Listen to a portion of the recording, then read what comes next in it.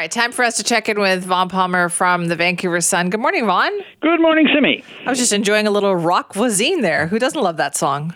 Very nice, very nice. Your musical selections provide me with an education on all the years that I missed after I retreated to my basement command center and stopped going to concerts. Yes, we do try to help out with that. Although I hear, look at you, your daughter, you could have gone to some concerts, it sounds like. You were having a good time. My friend Justine was very amused at the spot yesterday when I disclosed that I was determined to be not cool enough to take my daughter to Nickelback, but Justine was designated as cool enough. She's a little worried at what her members of her Nine Inch Nails fan club will think of that revelation. That she went to a Nickelback concert? She assured me that her very first concert she ever went to was Trooper. So there you go. She wanted to go to Kiss, but her father wouldn't arrange it. I can top that. The very first concert I ever went to as a little kid was, wait for it, Sean Cassidy. Well, that's sort of understandable. It was the era. When Elise was in university, she and all of her friends went to the big Spice Girls tour. But they did it as an act of irony, I think. I don't think... Oh, sure they did. Sure they did. That's what they tell people, but they loved it. They loved it. Let's talk about some LNG this morning, because it turns out, look at that, LNG is still around in BC. Yeah, this was a fascinating day yesterday, because ever since David Eby became premier last fall, he's been bombarded with questions from both directions on the LNG file. The Greens have been harassing him in the House about, well, how can you even entertain the idea of any more LNG production in British Columbia when everybody knows LNG is destroying the planet and you have climate action targets and there'll be a total hoax if you approve this stuff. And on the other side, you've had the BC Liberals and industry and some communities and some Indigenous leaders saying we've got really good LNG projects ready to go here in BC. The world wants LNG, especially to replace natural gas from Russia. And when are you going to approve these things? So yesterday, how's he going to square this was really the question. Really interesting what they did yesterday, Simi. They had a double-header press conference. There was a tech briefing and an announcement at 1:15, and reporters digested that news. And then at 2:15, Act 2. The first announcement was that the government has approved another LNG project, Indigenous-backed, $2.4 billion, a floating terminal in Kitimat. And then at 2:15, you got the Premier's revised clean energy plan, which basically imposes conditions for the future on any future LNG projects in BC. They all have to have a plan for net zero emissions or they don't get approved. So on the one hand, a new project. On the other hand, conditions that I think would have been unthinkable a few years ago. And so is this something that this project has agreed to adhere to already? Well, that's interesting, Simi. You've touched on the reason that Cedar LNG, that's the Haisla project, Indigenous-backed, floating one, was announced first. It kind of snuck in under the wire. It does not have a complete net zero emissions plan. It is near zero, says Eby, and the backers, the Indigenous backers, and it'll be majority owned by Indigenous people, so that's really important. They've agreed to work toward that topic, but they're not bound to net zero by 2030 the way any future project would be. So future projects, the Niska have a proposal, and LNG Canada, the terminal that's under construction in Kitimat, they would like to double production. So they would have to meet net zero, not just near zero. And we don't have all the numbers, Simi, on the distinction. And some of this stuff is still subject to regulation and has to be worked out. But that's how the Premier squared the circle. He approved a new project with stringent conditions, and he announced even tougher conditions for future projects. Okay, so does that mean that other projects are forthcoming? There's some, from what they said yesterday, there's some fairly big stuff out there. So there are LNG Canada wants to double production. There's the Tilbury Island project, which is not 100% approved yet. There is wood fiber, the one at Squamish. And there is, as I said, the big Niska project. So there's out there major stuff. The other thing is they talked about green hydrogen. So you were going to be hearing a lot of talk about this. Essentially, hydrogen fuel as a substitute for fossil fuels.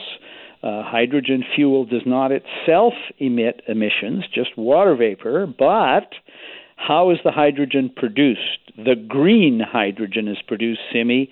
The not green hydrogen is produced by burning natural gas, which doesn't really meet the target.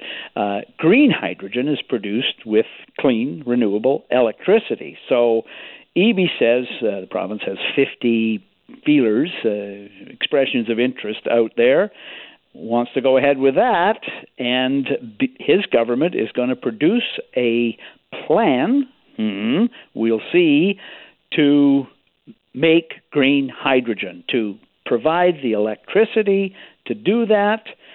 It's pretty clear, Simi, from what we heard yesterday, there are going to be enormous demands on the BC hydro grid to provide the clean, green electricity to power all these initiatives. Right. And this is also, I suppose, good news for the Coastal GasLink pipeline.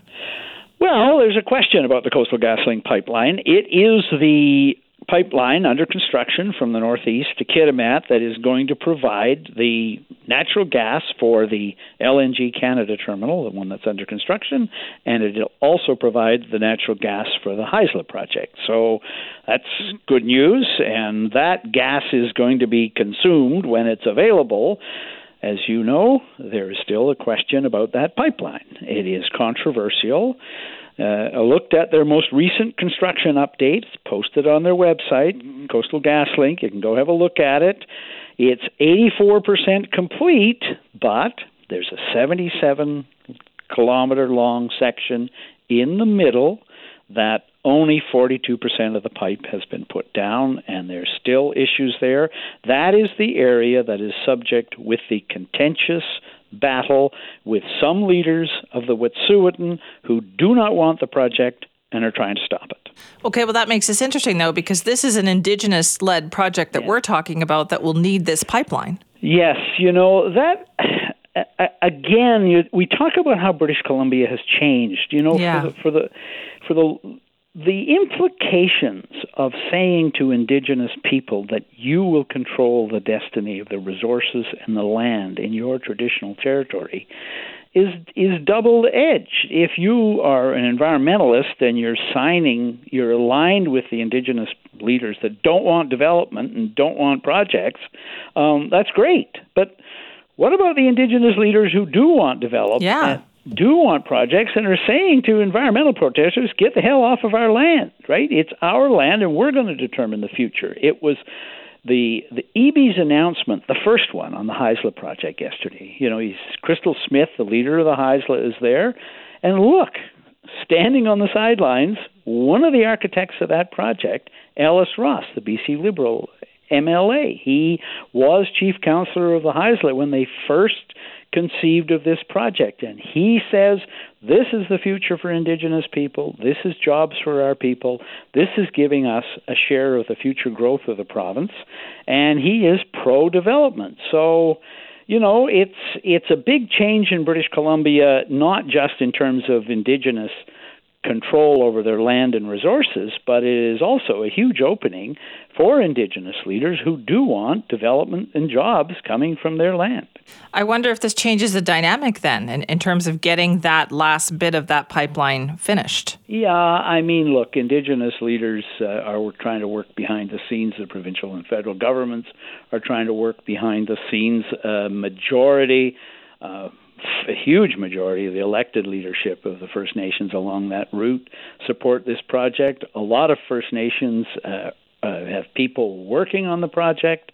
A lot of First Nations are getting a piece of the action in terms of the promised benefits.